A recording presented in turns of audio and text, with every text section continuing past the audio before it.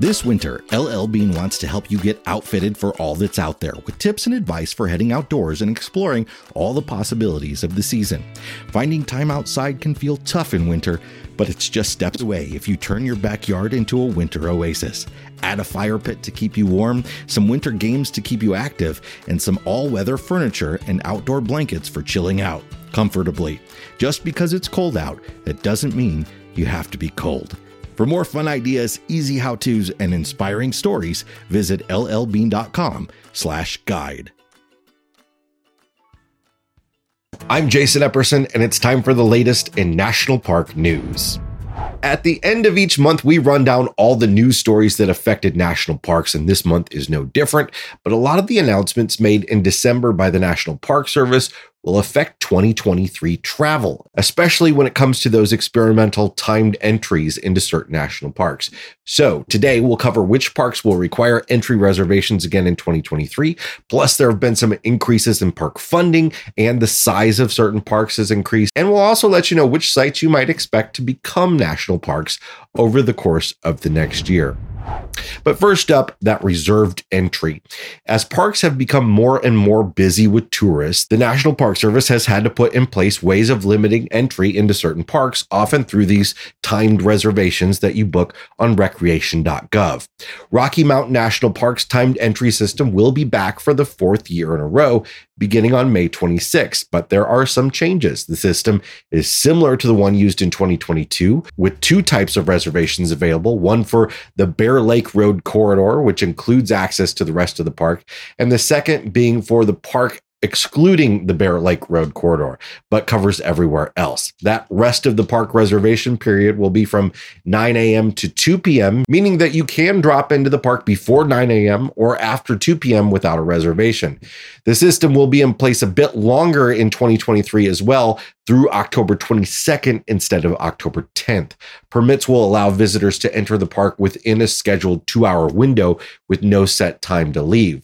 The cost for booking a reservation is a $2 fee, and the first reservations will be available through recreation.gov at 8 a.m. on Monday, May 1st, with reservations available on the first of each month for the following month thereafter. It's all a bit confusing, and that's how it's going to go with all the parks. So look at their website, and it should make a little bit more sense. Another change for 23 is that Rocky Mountain will withhold 40% of those reservations to be released the day prior at 5 p.m. Last year, it was only 30%. Those reservations are going to run out quickly, so try to book the advanced ones if possible. Glacier National Park will expand its program that has limited visitors using Going to the Sun Road in the summer, and it's now including reservations for the east side destinations like Mini Glacier and Two Medicine Valleys. In 2021, Glacier required visitors hoping to drive the iconic Going to the Sun Road to buy one of the limited number of $2 tickets along with their regular park pass for entry. In 2022, it was expanded to include the North Fork region of the park near Pole Bridge. Starting in summer of 2023, a ticket will be required to drive into the park during most daytime hours in peak visitation months at West Glacier, Pole Bridge, Two Medicine, St. Mary, and Mini Glacier. There are different date ranges and requirements for each entrance, so check out the link we put in the description from the National Park Service that explains it all to you if you plan to head to Glacier. Arches National Park will bring back its timed entry system, which will be in place April 1st through October 31st, which is almost a full month longer than in 2022. Tickets for Arches will go on sale January 10th for April visits and will release monthly thereafter for May, June, and so on through October. Meanwhile, Zion National Park will also bring back the permit lottery for the park's popular Angel's Landing hike, at least until February 29th of 2024, but no longer will you have to get reservations to get on buses at Zion National Park. The lottery for hiking Angel's Landing on dates between March 1st and May 31st begins on New Year's Day and closes on January 20th. It costs $6 to apply to the lottery, which covers up to 6 people. The permit itself for those who win costs an additional $3 per person. Other lotteries will be held in April, July, and October for their respective 3-month periods. A limited number of day of permits will be available at the ranger station if you miss out on the lottery. Reservations will not be required to visit Yosemite National Park during the summer of 2023 as they have in the past, but reservations will be required for entry most weekends in February when Horsetail Falls has its firefall, an orange glow backlit by sunset, which can make it appear to be on fire. This unique lighting effect happens only on evenings with a clear sky when the waterfall is flowing and when the sun is at the right angle. It attracts many visitors to a very small area, causing traffic congestion, parking issues, and safety concerns. I wouldn't count out on some more changes to reservations as we go forward, so keep an eye out and check the respective park websites as you plan for trips. For all of these reservations, you will also need to pay to enter the park separately unless you have an annual pass.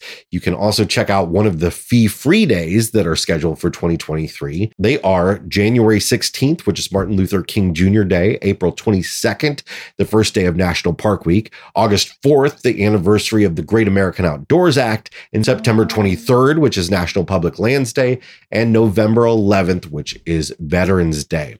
We generally suggest that you avoid parks on these days unless you really need to save the money, as they tend to be very busy. We'll be back in a moment, but first, a quick break for a message from our favorite place to search for the best campground for your national park adventures, Campendium.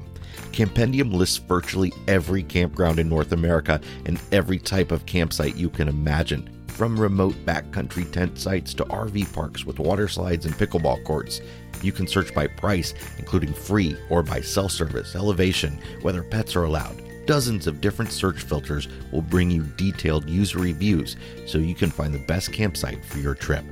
Campendium is free at campendium.com or on the app, and you can upgrade to a Road Pass Pro membership to unlock an ad-free experience with more detailed self-service reports, public land map overlays, trail maps, and more. A Road Pass Pro membership also includes other premium apps like Togo RV and Road Trippers. Visit campendium.com or download the app today and save $10 off a Road Pass Pro membership with code RVMiles10X.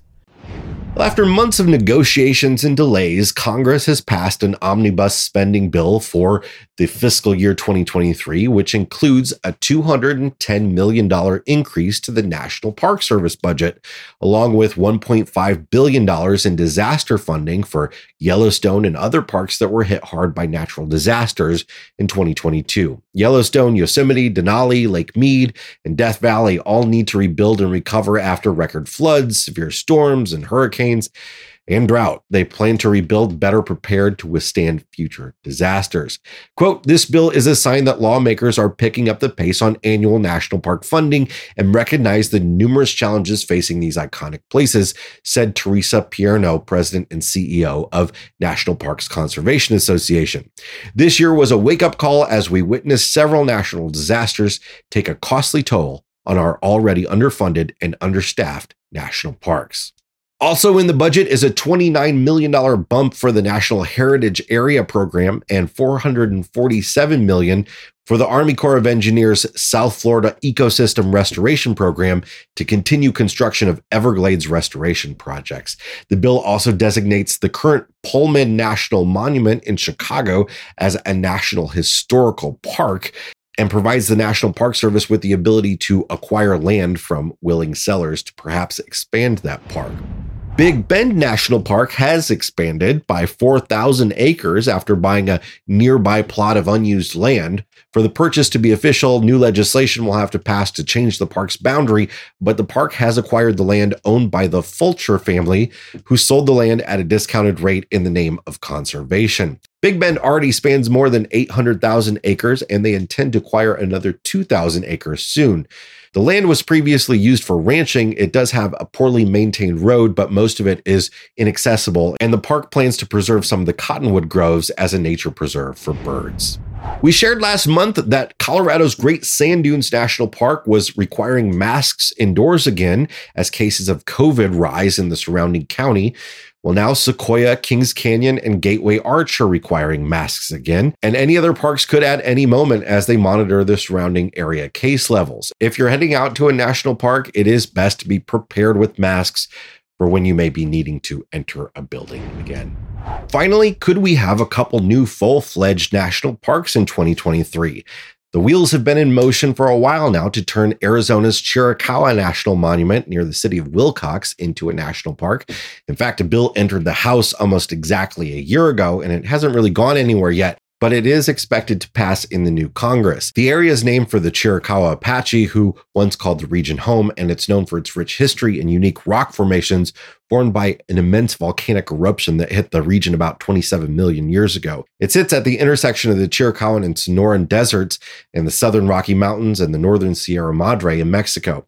It's 18 square miles of a wonderful biological diversity and a playground for hikers, birders, and more. There's also draft legislation out there to designate the Chesapeake Bay's 41 million acres, the largest estuary in the United States, as a national park or other designation. The bay's waters flow through 6 states: Maryland, Delaware, Pennsylvania, New York, Virginia, West Virginia, and the District of Columbia. Maryland legislators plan to author a bill in the next session of Congress to include the bay in the United States National Park System. That's it for this month's National Park News Roundup. We hope to see you next time.